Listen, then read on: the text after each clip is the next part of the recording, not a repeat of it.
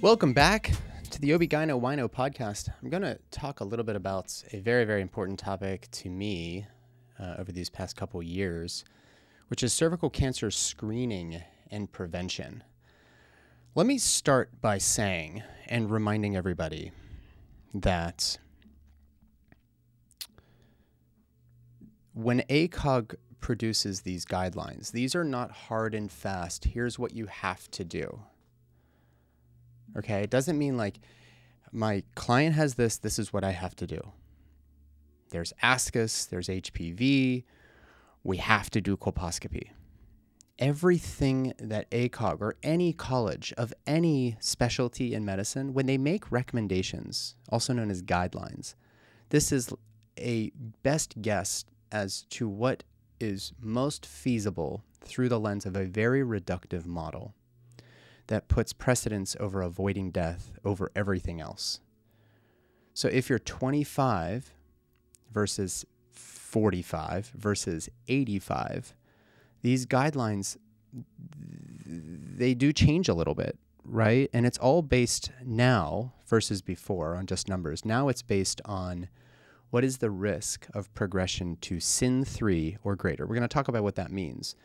But I want you to put your critical thinking hat. If you're a practitioner listening to this, nothing that ACOG says is hard and fast what you have to do. It is just meant to help guide your counseling of your client or patient, or call it what you will, around what options they have available.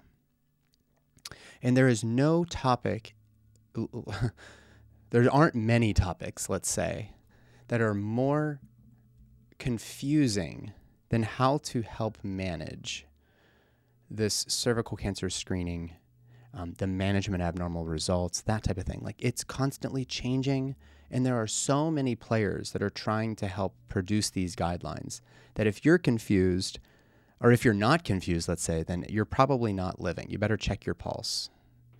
So buckle up. This one's a bit of a tricky ride, and I'm not going to go through every detail of what used to be a practice bulletin. Now, this is a sort of an appraisal of 3 different advisories that have come out. First is the practice advisory titled Updated Cervical Cancer Screening Guidelines, published April 2021. This actually replaced Practice Bulletin 168, Cervical Cancer Screening and Prevention. They've reaffirmed this practice advisory as recently as April 2023. There's a second practice advisory, Updated Guidelines for Management of Cervical Cancer Screening Abnormalities, published October 2020, reaffirmed September 2022.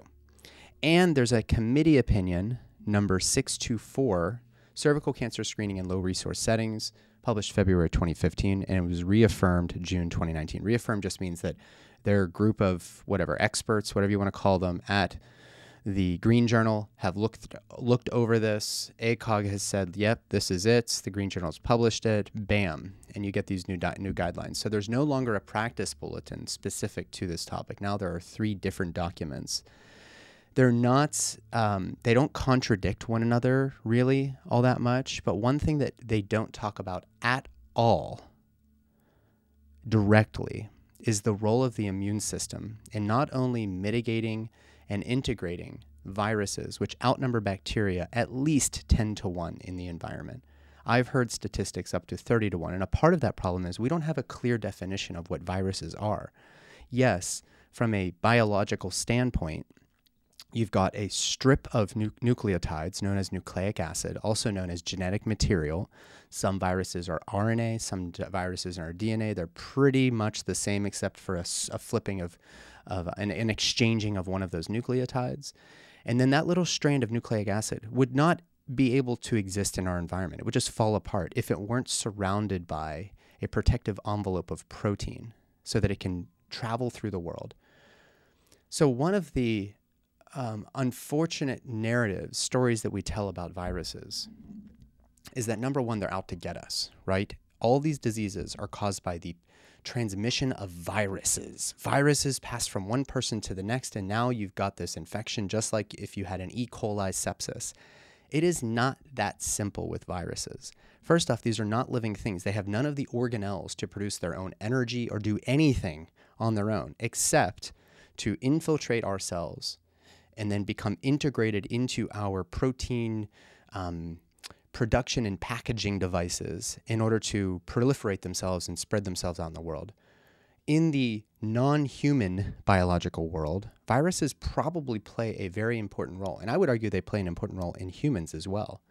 They serve as this is my view on this because I haven't been convinced that viruses are out to kill us. If they were, they would have already destroyed us because they outnumber our bacteria, which outnumber us 10 to 1, right, in our bodies.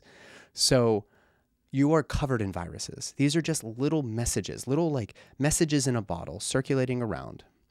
And in the non-human world, you could see this as an opportunity for a forest to sort of communicate with one another. I think this happens through the mycelial networks underneath our feet in the soil. We won't get into that now.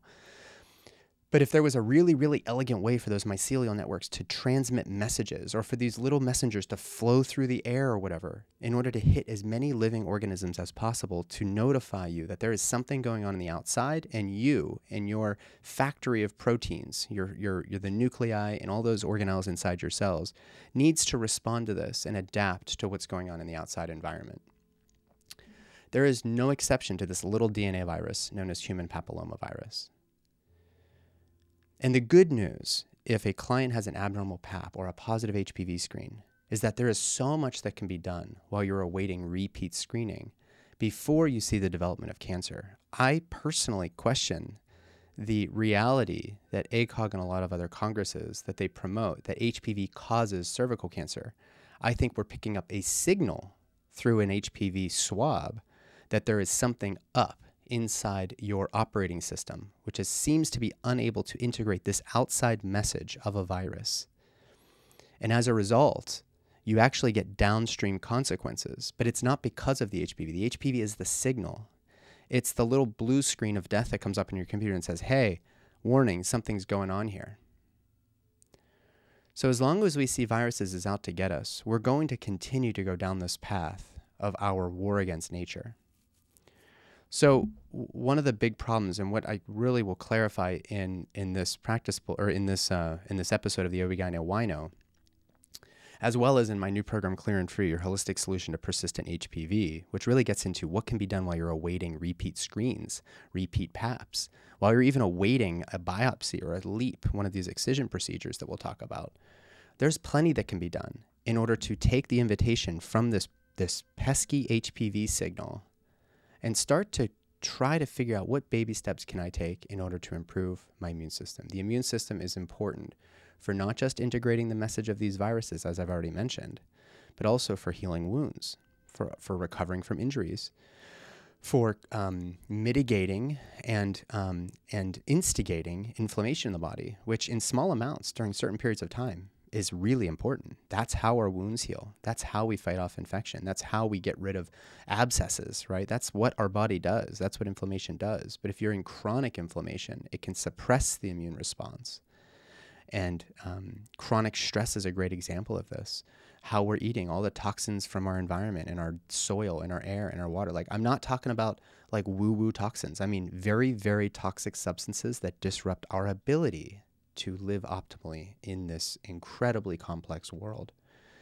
The immune system is also, in addition to everything else it does, it's also responsible for scavenging precancerous and even cancerous cells from the body.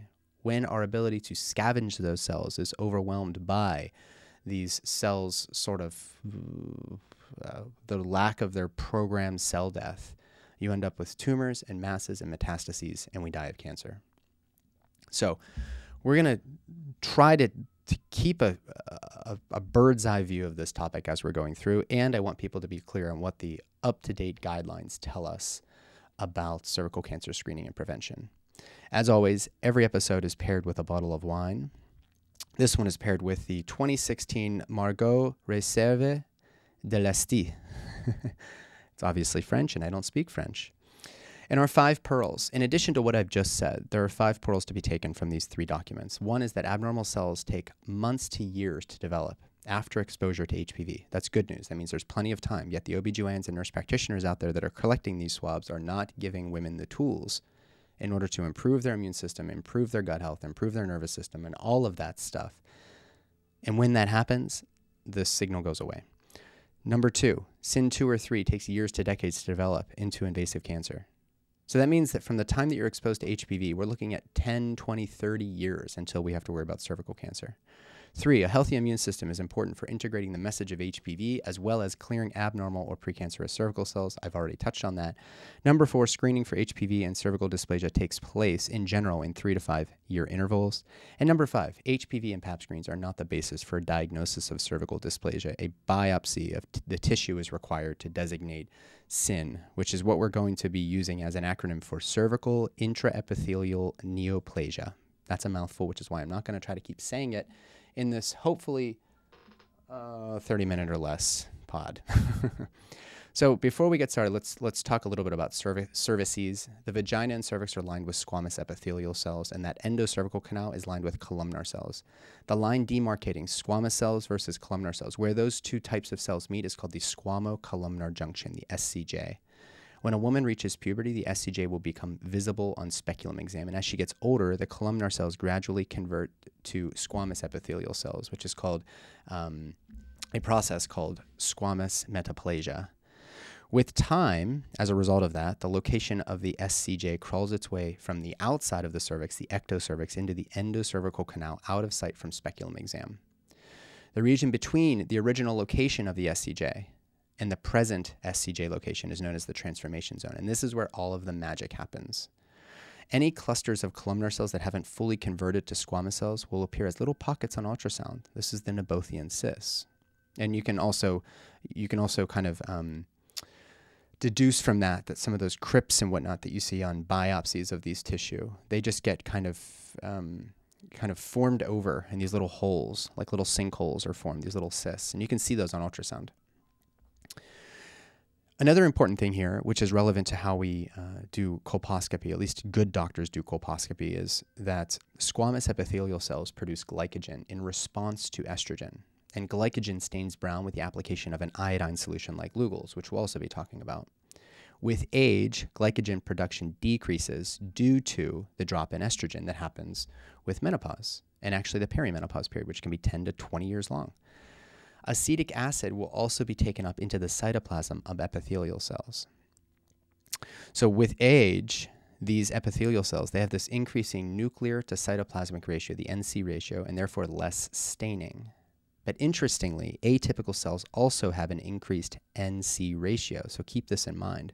I've included some graphics and photographs of the SCJ and what histopathologically normal epithelial cells versus CIN 1, CIN 2, CIN 3 all look like. But we do owe ourselves a little conversation around CIN. So again, we can only report this on biopsy. We can't say something is CIN for sure from Pap, although CIN 1 and normal Pap, or I'm sorry, CIN 1, let's just say CIN 1 and just sort of inflammation is generally resulted in either a normal Pap or a low, sort of a low risk Pap, LSIL. CIN 2 or CIN 3, especially CIN 3 or beyond, can be reflected as an HSIL lesion, a higher grade lesion on Pap. So when you do this biopsy, you put a person in stirrups. I go and take a little claw and I take a chunk out of the cervix. I was always scolded because I never took a big enough chunk. And the reason I never took a big enough chunk is I knew it hurt women so badly. So we don't use lidocaine. I don't think I've ever seen somebody use lidocaine for one of these biopsies, yet there are so many nerve endings in the cervix itself. This is a sexual organ. This is one of your erogenous zones. Some women, when they've fully opened up their heart and their cervix and that connection through, of course, polyvagal theory and balancing the nervous system and everything else, when you can fully open up there and get rid of the shame and blame around your sexuality, you can have a cervical orgasm. This is not what many OBGYNs talk about because none of us really see beyond just a bunch of parts inside a woman's body. But I've been doing this work now for long enough and met enough people along the way to realize that there's far more to the cervix than just this like gasket that keeps a baby in or keeps a baby out, depending on, what your situation is. SIN1 reflects an acute HPV infection. It's just like an inflammatory reaction. SIN3 suggests, this is the next step before cancer. About 30% will progress to cancer if you look at the entire data set within 30 years if left untreated. Okay, so that's why doing surveillance any more frequently than every 12 months doesn't make any sense, if it even makes sense at all to do it every 12 months. And this is also why the variety of our screening methods are every 3 to 5 years. But once you get SIN3, you're going to be going into the doctor far more frequently. Whether or not your doctor or nurse practitioner, is telling a client or a patient, hey, you can do all these things in the meantime, stop smoking, eat better, sleep more, all of those things is not really, I really can't control that. But that's what I do in my practice, and it works like a charm. So that means that SIN2 has this wide inter-observer variability. And so the optimal management of SIN2 is widely controversial. When guidelines change, it's usually around what do we do with this gray area, this SIN2, which is probably the majority of the, quote, concerning lesions that are found on biopsy. So a couple, some nomenclature here. Cytology is when we're just looking at some cells that are collected by Pap. Histology is when we're looking at it under a microscope, a full thickness biopsy under a microscope. All right. So the best guess as to how this whole SIN thing happens is that HPV enters the epithelial cells of the cervix and then forces them to begin misbehaving, and then that eventually leads to neoplasia and cancer. Some types of HPV are more oncogenic than others. Oncogenic means cancer-causing. HPV 16 and 18 are the most commonly cited oncogenic strains. HPV 16 accounts for, this is again through the lens of our current model, up to 60% of infections. And then HPV 18 accounts for the additional 10 to 15%.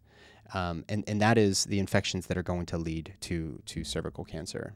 It is thought that HPV is passed through sexual activity or exchange of bodily fluids. However, there was some really interesting work done by the guy who won the Nobel Prize for discovering the HIV virus, the nucleic acid that is known as HIV.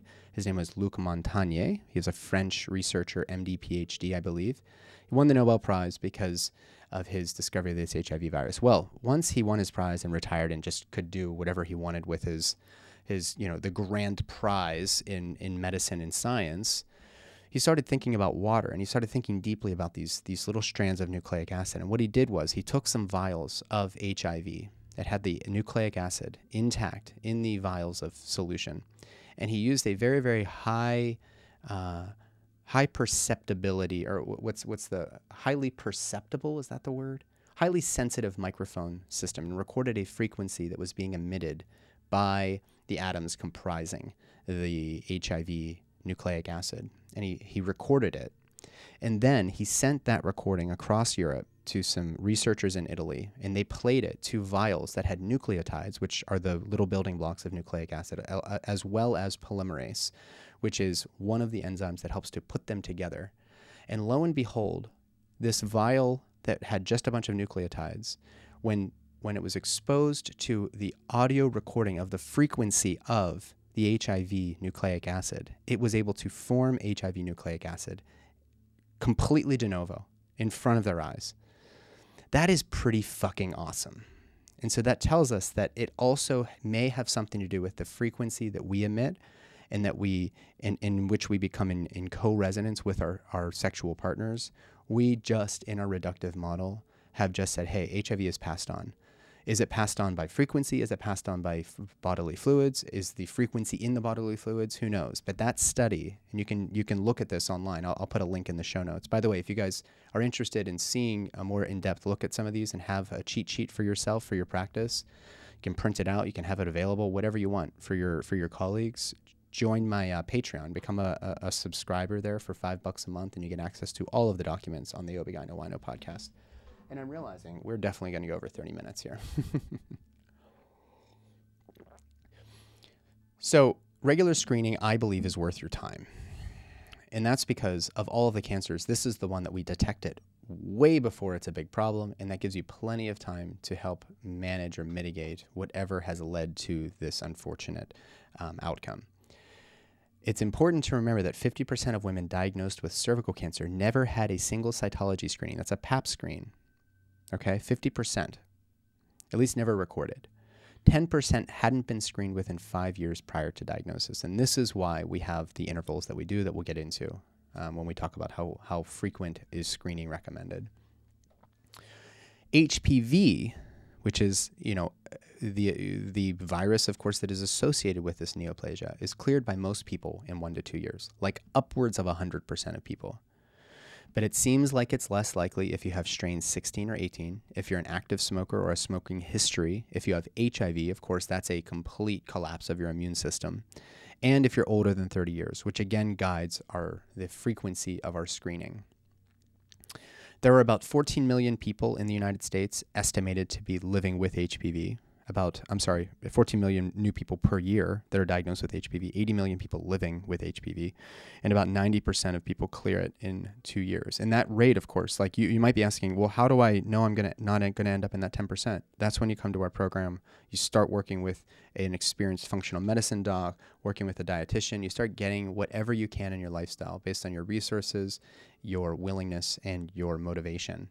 To make this happen. You can get yourself definitely into that 90%, and you can probably even fall lower on the bell curve if you're really interested in investing in yourself.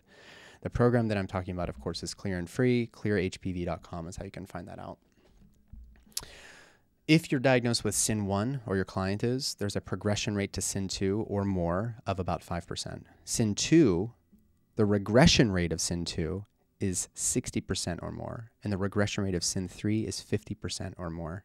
Cervical cancer incidence, meaning the number of cases we're diagnosing, is less than 1% every year. So that's important statistics. That means that there's plenty of room here for us to improve on things. So if you want to improve the likelihood that you're not going to end up progressing, but instead regressing, going backwards, there's plenty of tools out there. Reach out to me. I'm happy to point you in the right direction or work with you one-on-one. So when we talk about screening and how we manage this, okay, the American Society. So the ASCCP has an app. That's the American Society for Colposcopy and Cervical Pathology. They have an app that you can download. I think it's like $10, but every person who's doing women health and doing this type of stuff should have this app.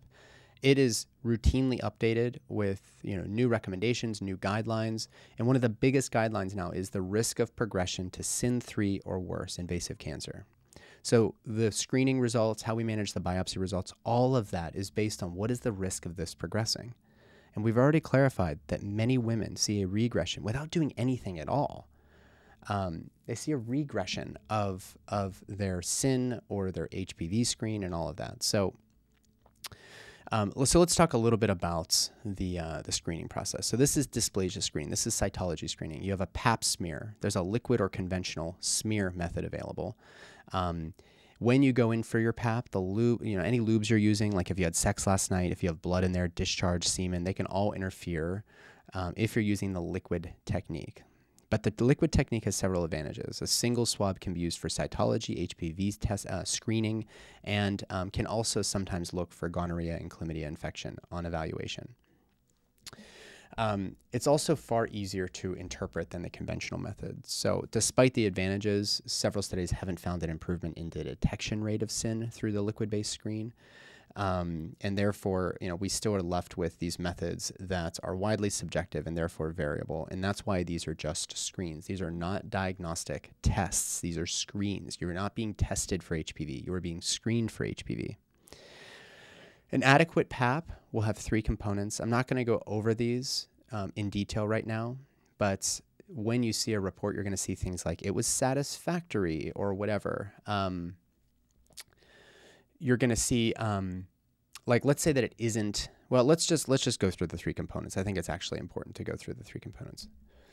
An adequate Pap smear meets 3 criteria. The first is that it needs to be satisfactory, and they're going to report all 3 of these things on the report that you get from your pathologist. It may not be considered satisfactory if it doesn't include the transformation zone, or that's also known as the SCJ area. That's where the 2 are meeting, right? The transformation zone, of course, is far broader than the actual SCJ, but if it isn't including that region, you're not likely to see any of the abnormal lesions because that metaplastic region is where you're going to find it. So that's where we need to be able to visualize and take our sampling from there. The second thing that they're going to report is whether or not they see any signs that might be a hint that if we did a biopsy that there's going to be sin or actual malignancy there. And then the third thing is they may see endometrial cells, and they might see all sorts of things. It can be fairly common to see endometrial cells on Pap in a peri or postmenopausal woman. So that may require further follow-up. We're not going to get into that right now, but if you have that ASCCP app, you're going to be able to look at all of those different algorithms. So what's the role of this HPV screening? I have had to actually correct my notes because I, like many people, have accidentally written testing instead of screening. So this screening is meant to detect the top 13 to 14 oncogenic HPV strains. There's no use looking for the non-oncogenic strains. There are other strains that cause warts and things. We're not covering that right here. This can be useful in determining the need for colposcopy in the case of, let's say, ascus. So if like the Pap comes back abnormal, they may reflexively test. You have to order this depending on where you're working. You have to test for reflexive screening for HPV, especially these oncogenic strains. For women 30 to 65 years, this can be a very, very helpful adjunct screen, meaning co-testing along with Pap. So you collect the Pap, you collect the HPV. Sometimes they're combined into one with newer screening methods, or let's say screening, let's say brands out there. There is also a specific HPV test that was approved in 2014 by the FDA as a primary means of screening for cervical cancer in women 25 plus. So if HPV 16 and 18 is detected and Pap results are normal, that's like one of those kind of gray areas, then colposcopy is always going to be a consideration. The problem with these specific just primary HPV testing, or screening, we're going to get into that here in a little bit. I've linked a lot of these so you can learn a little bit more about this later. So you've collected your swab for HPV. You've got an HPV positive screen. If they haven't clarified what strains you have, you can actually get a genotype of whatever HPV you're carrying. Usually that's going to tell you, HPV 16 and or 18. And those are the two, of course, that comprise roughly 80% of what we're worried about here. That specifically can be really, really helpful if a woman undergoes co-testing and their Pap looks normal, but they have this positive HPV, high-risk HPV screen. So if you want to get it genotyped, you can say for sure, oh my gosh, we've got one of the more oncogenic strains, specifically 16 and 18. So when does screening begin? Less than 21 years, we're not doing any screening. There are exceptions to this, like with HIV, when a person becomes sexually active and whatnot, but less than 21 years for all comers, the general recommendation is going to be no screening. HIV in our young people nowadays is extremely rare. Age 21 to 29, cytology, that's the Pap smear alone every 3 years, is the recommendation. Of course, there's always going to be exceptions. Age 30 to 65 years, you can do either of these three things. Cytology alone, that means Pap smear every 3 years. You can do FDA-approved primary high-risk HPV testing alone every 5 years, or you can do co-testing with the high-risk HPV and cytology every 5 years. All are completely reasonable. What I think we're going to see is primary high-risk HPV screening eventually becoming the only thing that we're doing, but we're not there yet. We'll talk about that. Once you hit 65, no screening, given that you've had at least, I think it's 20 years or so, that you haven't had any abnormal Paps or sin detected on any biopsies. If you've had hysterectomy with removal of the cervix, the same recommendation goes. Once you hit 65, or once you've had your cervix and your uterus removed, if you've had no history of abnormal screens, then you're probably in the clear. But talk to your clinician for some guidance here. Or if you are a clinician, talk to your colleagues and make sure you guys all kind of have an agreement as to what you think is best, because these guidelines change and we're all equally susceptible to making mistakes. So one thing I think that can be really gleaned here is that if you're less than 21, you have such a high likelihood of clearing HPV and not developing any dysplasia that we don't even screen. So what does that tell us? Does that tell us that HPV is the primary issue, or is it the health of the vessel that is primary issue, and it is the health of the vessel. That's why age 30 to 65, when you're most likely to be sexually active, that we're most concerned about getting not just pap smear, but also HPV. The age 21 to 29-year-olds, just get a pap. You probably have HPV because everybody has HPV. It's the gift that keeps on giving. But there's such an unlikely chance that you're going to develop an abnormal pap or SIN that we're just going to do a pap smear every 3 years. There are some other nuances here. For example, if women have HIV and whatnot, we're not going to get into that here, but I recommend going to the show notes and reading about that, or just going straight to the practice bulletins and you can see what that is. I don't take care of nearly any HIV. I don't think I've had an HIV patient since I graduated residency. So if it were to happen, of course, we have the guidelines to go back and just double check. But of course, you've got an immunocompromised person. So they're, and they generally tend to have signs of malnourishment and everything else. Not so much present day with people who have been taking PrEP or one of these other medications as prophylaxis, or if they've got HIV, they're on ART therapy. Not necessarily tremendously immunocompromised, but those drugs also are very toxic to a variety of organs, including the liver. So you just have to be thoughtful about the whole clinical picture. All right, I think I've covered the timing of screening. When is it reasonable to discontinue? Again, there's this great table from these advisories. Table 1, this is the U.S. Preventive Services Task Force, I think is what the USPSTF stands for. This is their current, most up-to-date table. I've included that in the show notes if you want to check that out. So one question that comes up a lot is, how is ascus managed? That's abnormal squamous cells of unknown significance. This is sort of just says we're not really sure, right? So if you haven't checked for HPV, check for that. And if that's negative, then you can just co-test in 3-year intervals, right? If negative again, you can go back to regular programming after your first. The reason for that is that it's a super low risk that you would develop SIN3 in the setting of a negative negative HPV. But it is slightly higher than a negative cytology result. So instead of 5 years, we're going to have you come back in 3 years. If, however, you have a positive HPV screen with ascus, then the risk of SIN3 or worse is roughly 4 to 5%.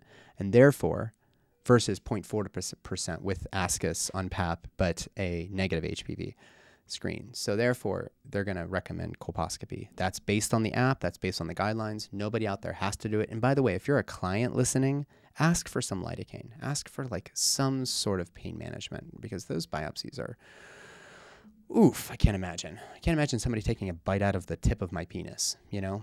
Man. So what if HPV is positive, but cytology is negative? The first thing you do is you look up at the sky and you say, damn you, because who knows? But really, I would say just relax. Just relax. Significant pathology is small in this cohort. Over 5 years, SIN3 risk is about 5%. This is for a typical 30 to 65-year-old. Cancer risk is about 0.3%. And remember that most HPV will clear on its own within 6 to 12 months. If HPV 6/18 is present, that's when the genotyping might be helpful, then there's a 10% chance of developing SIN3 in a matter of a few years. So there's a special algorithm for these types of things. You're gonna want to consider a colposcopy. There are certain patients in which it may actually be really helpful to just go straight to expedited management, especially if you don't care to keep your cervix intact or, keep your uterus.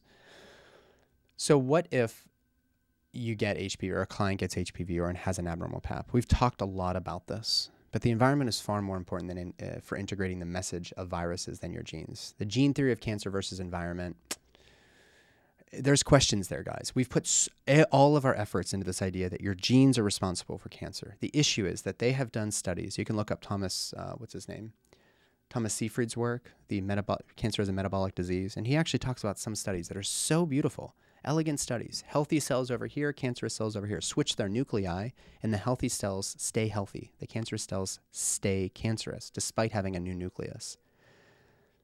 So there's something else going on there. Lifestyle, stress management, communication with your partner, intimacy, slowing down. These are all critical for clearing HPV, integrating its message, and reversing cervical dysplasia. I also recommend, some directed supplementation. Immune Intel HCC has this growing body of in vivo trials where women who have had persistent HPV for 2 years or more start taking this, and with 4 to 6 months, they're just coming back negative after being positive for so long. So I'll put a little link in here, and I actually have a little discount code. I don't make commissions on it, but I'm trying to get as many people to know about this product as possible. There are a couple books as well. You can read more about that. I'll put some links here in the show notes as well. But this is a product made from the mycelia. Again, there's that like overarching connecting organism living out there in nature. Connects everything, right? These are the mycelia of shiitake mushroom. HCC is active hexose correlated compound. It's extracted from the mycelia of these shiitake mushrooms, and then it's encapsulated. And they've given rats like their body weight in this supplement, and there's been no toxicity. So you have very, very little to lose. It is a slightly more expensive supplement, but I only recommend taking it for 4 to 6 months until you've got your negative results. And hopefully during that time, you're also working on all of the other lifestyle elements that I've already mentioned and harped on. So Immune Intel HCC, my good friend Mimi Lindquist, she developed this. And listen, I wouldn't even have developed the Clear and Free program had I not seen the hundreds of testimonials from women working with Mimi around. They were like, like some really bad stuff, like SIN 2, SIN 3, persistent HPV for however long. And bam, after 4 to 6 months and being coached by Mimi, all in the clear. So there's some pretty compelling stuff out there. This is how science moves forward. We find new things that work better. And a lot of women now are saying, I don't want you to do the biopsies. I don't want you to lop off my cervix. I don't want you to do all these things. When you lop off your cervix through LEEP or cold knife cone, the cervix does develop scar tissue as a result of the healing process, another role of the immune system. And when you get pregnant, there have been a number of women who end up with a locked up cervix that can't dilate any further. So the baby's just hitting like a brick wall, despite being engaged in the pelvis and down in the vagina. It can't get through this scarred opening to the uterus. So all very important stuff.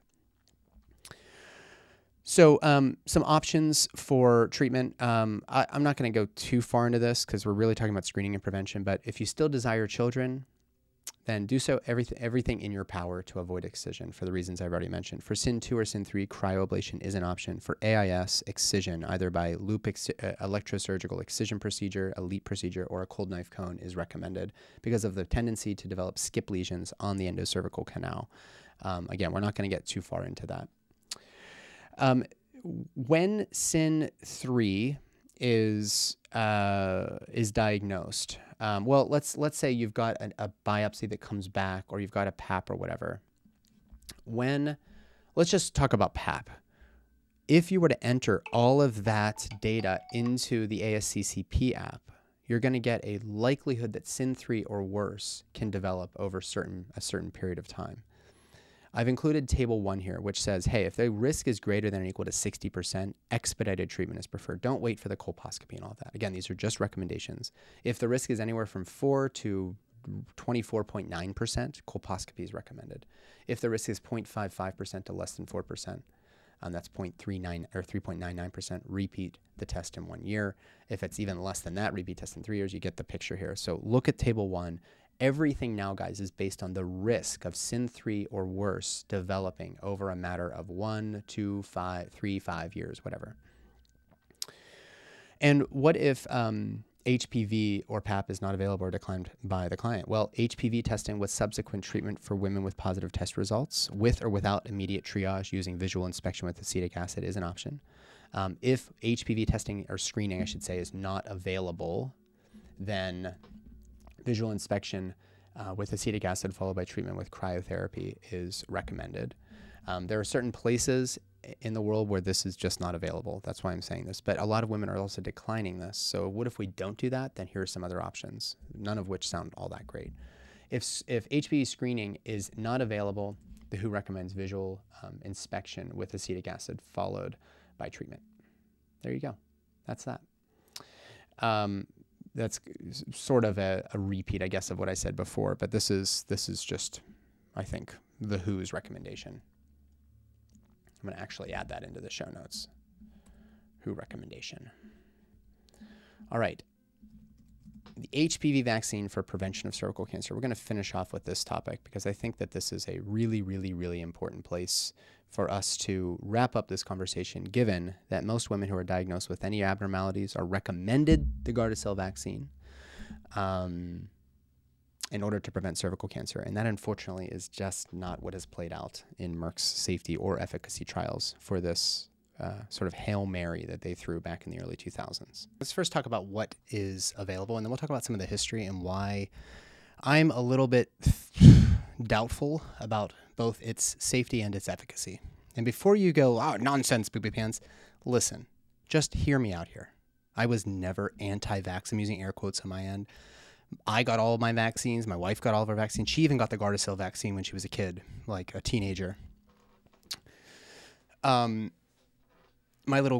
firstborn had the vaccines up to varicella, and then then COVID happened, and I was like, wait a second, there's something amiss with how these vaccines are being advertised to pregnant women.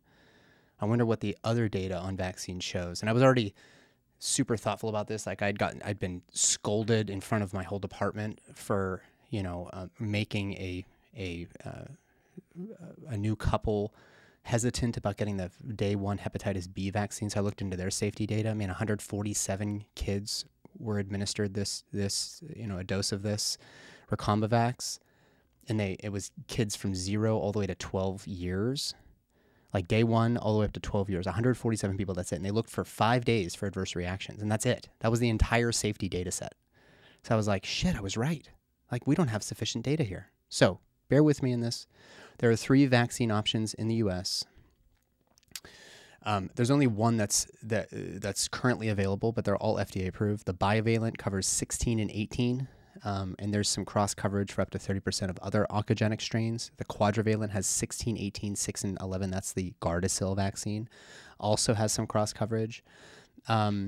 The bivalent and quadrivalent vaccines are comprised of 3 doses. Then there's the nonavalent. That's the Gardasil 9, hence the 9. 16, 18, 6, 11, and 5 other strains. It's not recommended you get this one in addition to a full course of the bivalent or quadrivalent because it hasn't been shown to be any more effective, if effective at all.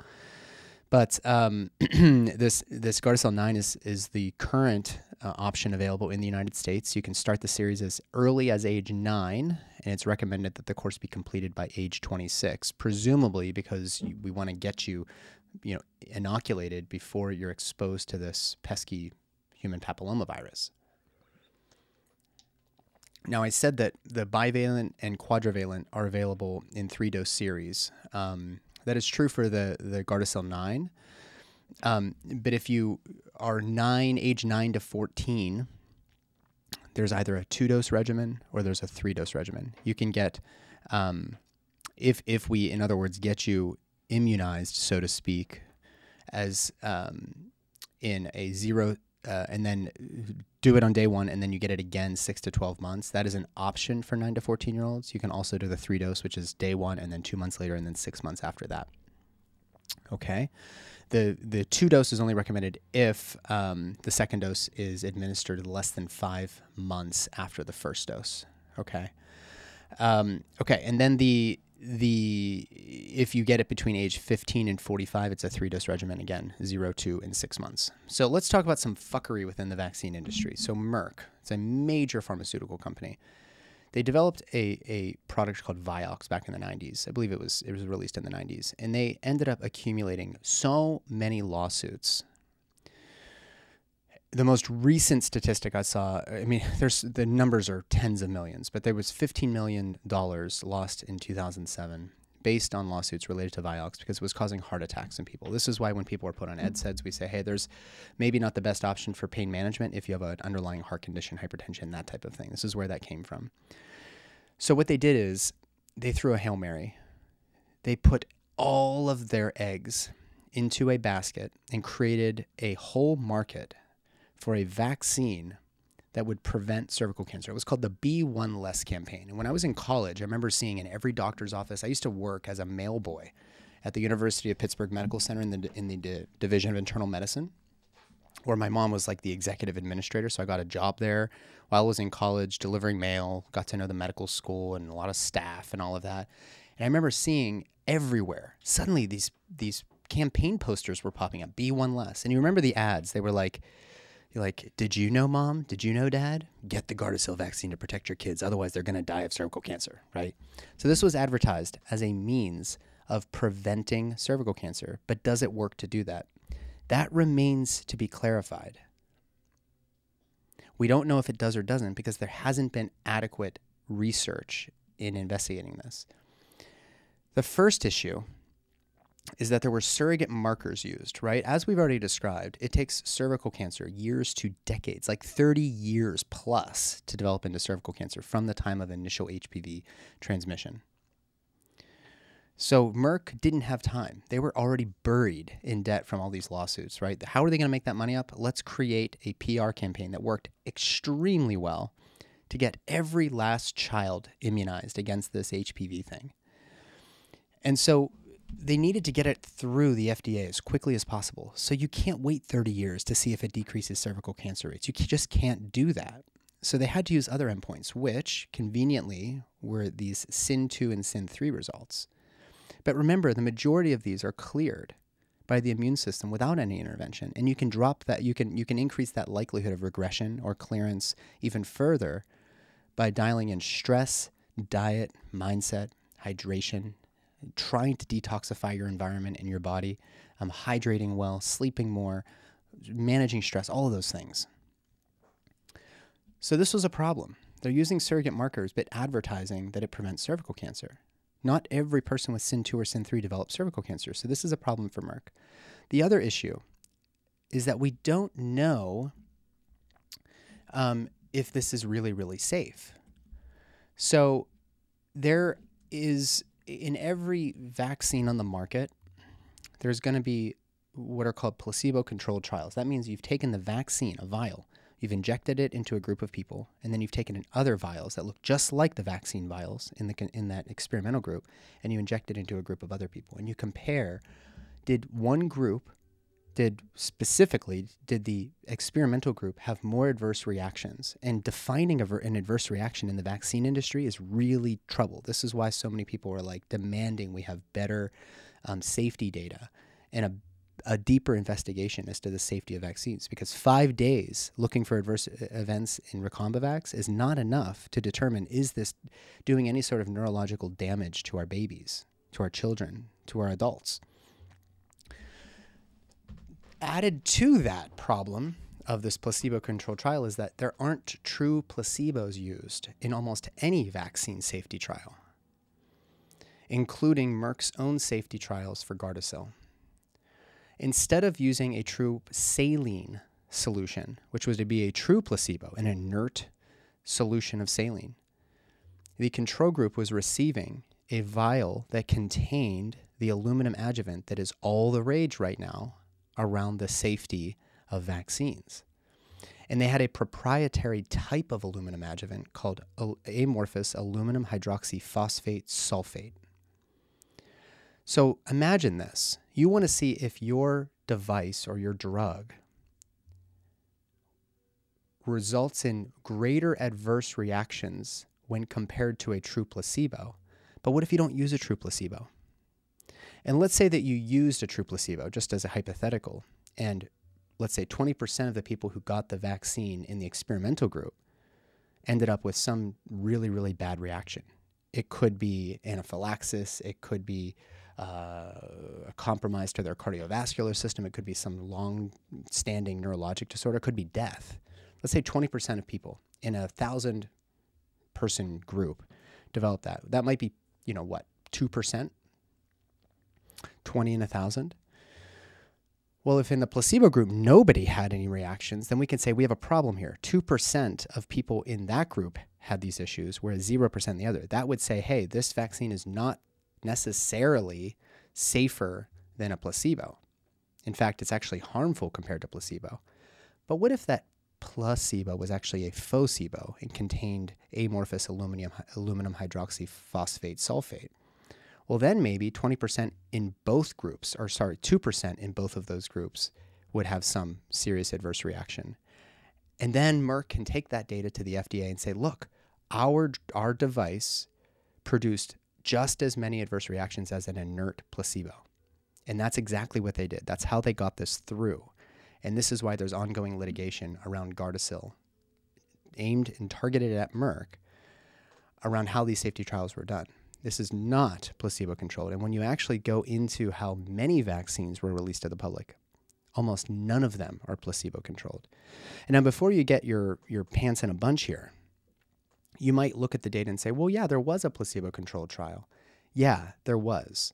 It was a true placebo-controlled trial. But of all of the trials, the safety trials that Merck completed and then presented to the FDA, the smallest one was the only one that was placebo-controlled. And it did look favorable.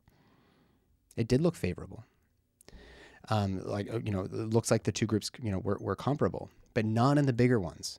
In the bigger ones, it was a wash. Same number of adverse reactions in both. I may have missaid that. In the true placebo-controlled, we had more adverse reactions in the experimental group than the placebo, which is what you would expect. You've got nothing versus something that is potentially toxic. Yeah, you're going to get some adverse reactions there. But those numbers were folded into these other much larger, tens of thousands of people in other placebo trials. And it looked like a wash. And the FDA was like, sure, go for it. Now, what is it about these vaccines that might be so harmful? Before we get into the aluminum adjuvants, let's talk about polysorbate 80. This is also added to many vaccines, specifically the Gardasil vaccine. It's an emulsifying agent. You can find it in a lot of food products like salad dressings and whatnot. It's also added to a lot of drugs in order to help that drug cross the blood-brain barrier. Okay? So that means we're adding this to a vial with a bunch of other stuff, and we don't know if that stuff is okay in the brain or not, but now we're actually adding something to help it cross the blood-brain barrier. It also contains 225 micrograms in each dose of this AAHS, the amorphous aluminum hydroxyphosphate sulfate. We don't exactly know why these aluminum adjuvants have been put into vaccines. Of course, it replaced thimerosal, the mercury adjuvant that we know is now super toxic to inject into people's bodies. But I would venture to say that maybe we're going to see the same with aluminum if we all don't already have enough data. I've included 8 studies as a means of trying to understand the role of these aluminum adjuvants in vaccines to begin with. But Merck's safety data also revealed some other bad things. If a person was also exposed to HPV 16 and 18, and then they got the Gardasil series, they actually had a higher chance of developing SIN2 or SIN3. This is from Merck's own safety data. And before you get your pants in a bunch, I know that they have followed up on this with studies, but those studies were riddled with bias based on the authors, the publications themselves.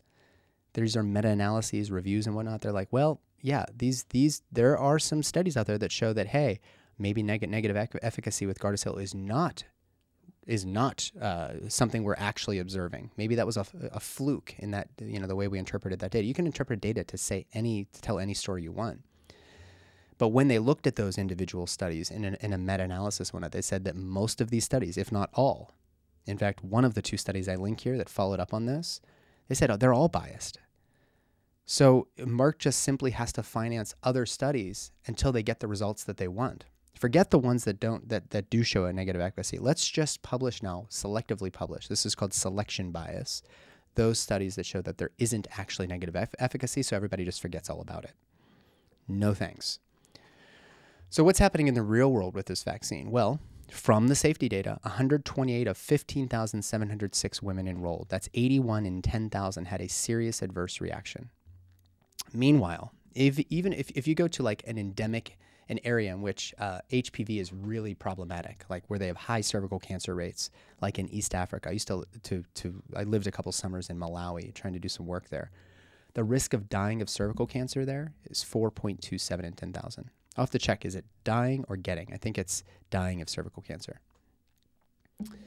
So that means that your risk of having an adverse reaction from the vaccine is 81 in 10,000. That could lead to long-term morbidity. And of course, these adverse reactions are widely varied. But your risk of dying of cervical cancer is 4.27 in 10,000. That's a 20-fold increase in something bad happening to you by getting the Gardasil series. This is where your scientific mind needs to kick in. Maybe you aren't compelled to tell people not to get vaccines. That's not our job anyways. But it is our job to provide the actual evidence. This is what reading literature is all about. In addition to some of these serious adverse reactions, we're also seeing a giant rise in autism. 1 in 36 children back in 2020. This is up from 1 in 150 in 2000. How do we explain that? I don't think it's just vaccines, but I do think that as we're putting more and more bad shit into people's bodies, starting day one of life, I think we have to at least ask, is this contributing? It's likely multifactorial. It's likely glyphosates and crap in our soil or air or water, GMO foods, whatever. It could be all those things. But if we're not willing to say, hey, there's a trend here, like, are we just going to ignore it? I mean, it's a 5-fold increase. It's insane. Subfertility is also an issue. There's in general, 10 to 15% miscarriage rate in the United States. But women who were enrolled in the Gardasil trials, who got pregnant while enrolled, like meaning they were in the midst of the trial, their miscarriage rate was 27%. Maybe it's just a coincidence. Maybe it was just a bad data set. I don't know. But are we not willing to say, hey, let's look at this to make sure that we're not impacting women's fertility by doing this Gardasil thing willy-nilly, given all of the other risks and potentially no upsides, given what we've talked about? There's also an uptick in autoimmune disorders, severe allergies. All are related to optimal immune function. So guys, we've got a lot here that we covered. I know I did not stay even close to 30 minutes, but I think this is a really, really important episode. So I hope you enjoyed this. Again, if you want some more in-depth looks, I've got lots of studies linked, graphics, tables from the practice advisory, whatever they're called, practice advisories and whatnot. Go to my Patreon account. I'll link it here in the podcast description. And I'll see you next time. We're not going to do weekly episodes because I just want to do this at my own pace. I don't want to be pushing myself to do one every single week. I'm just going to do it as the topics come up. And I hope you enjoy. So go to Patreon, subscribe there. It helps, offset some of the costs of producing this and producing all these notes and all the time I'm putting in. If you like it, guys, I'm going to keep doing it. It's just a pleasure. It's a pleasure to be here with you and to be able to share what I'm so thoughtful about as a father, as a clinician, as a husband, as a son, as a brother. And if you found anything here insightful, please leave a review. Share these episodes with your friends, with fellow clinicians, with women who you know would benefit from this information. I'm Nathan. I love you all, and I'll see you next time here on the Obigano Wano podcast. Take care.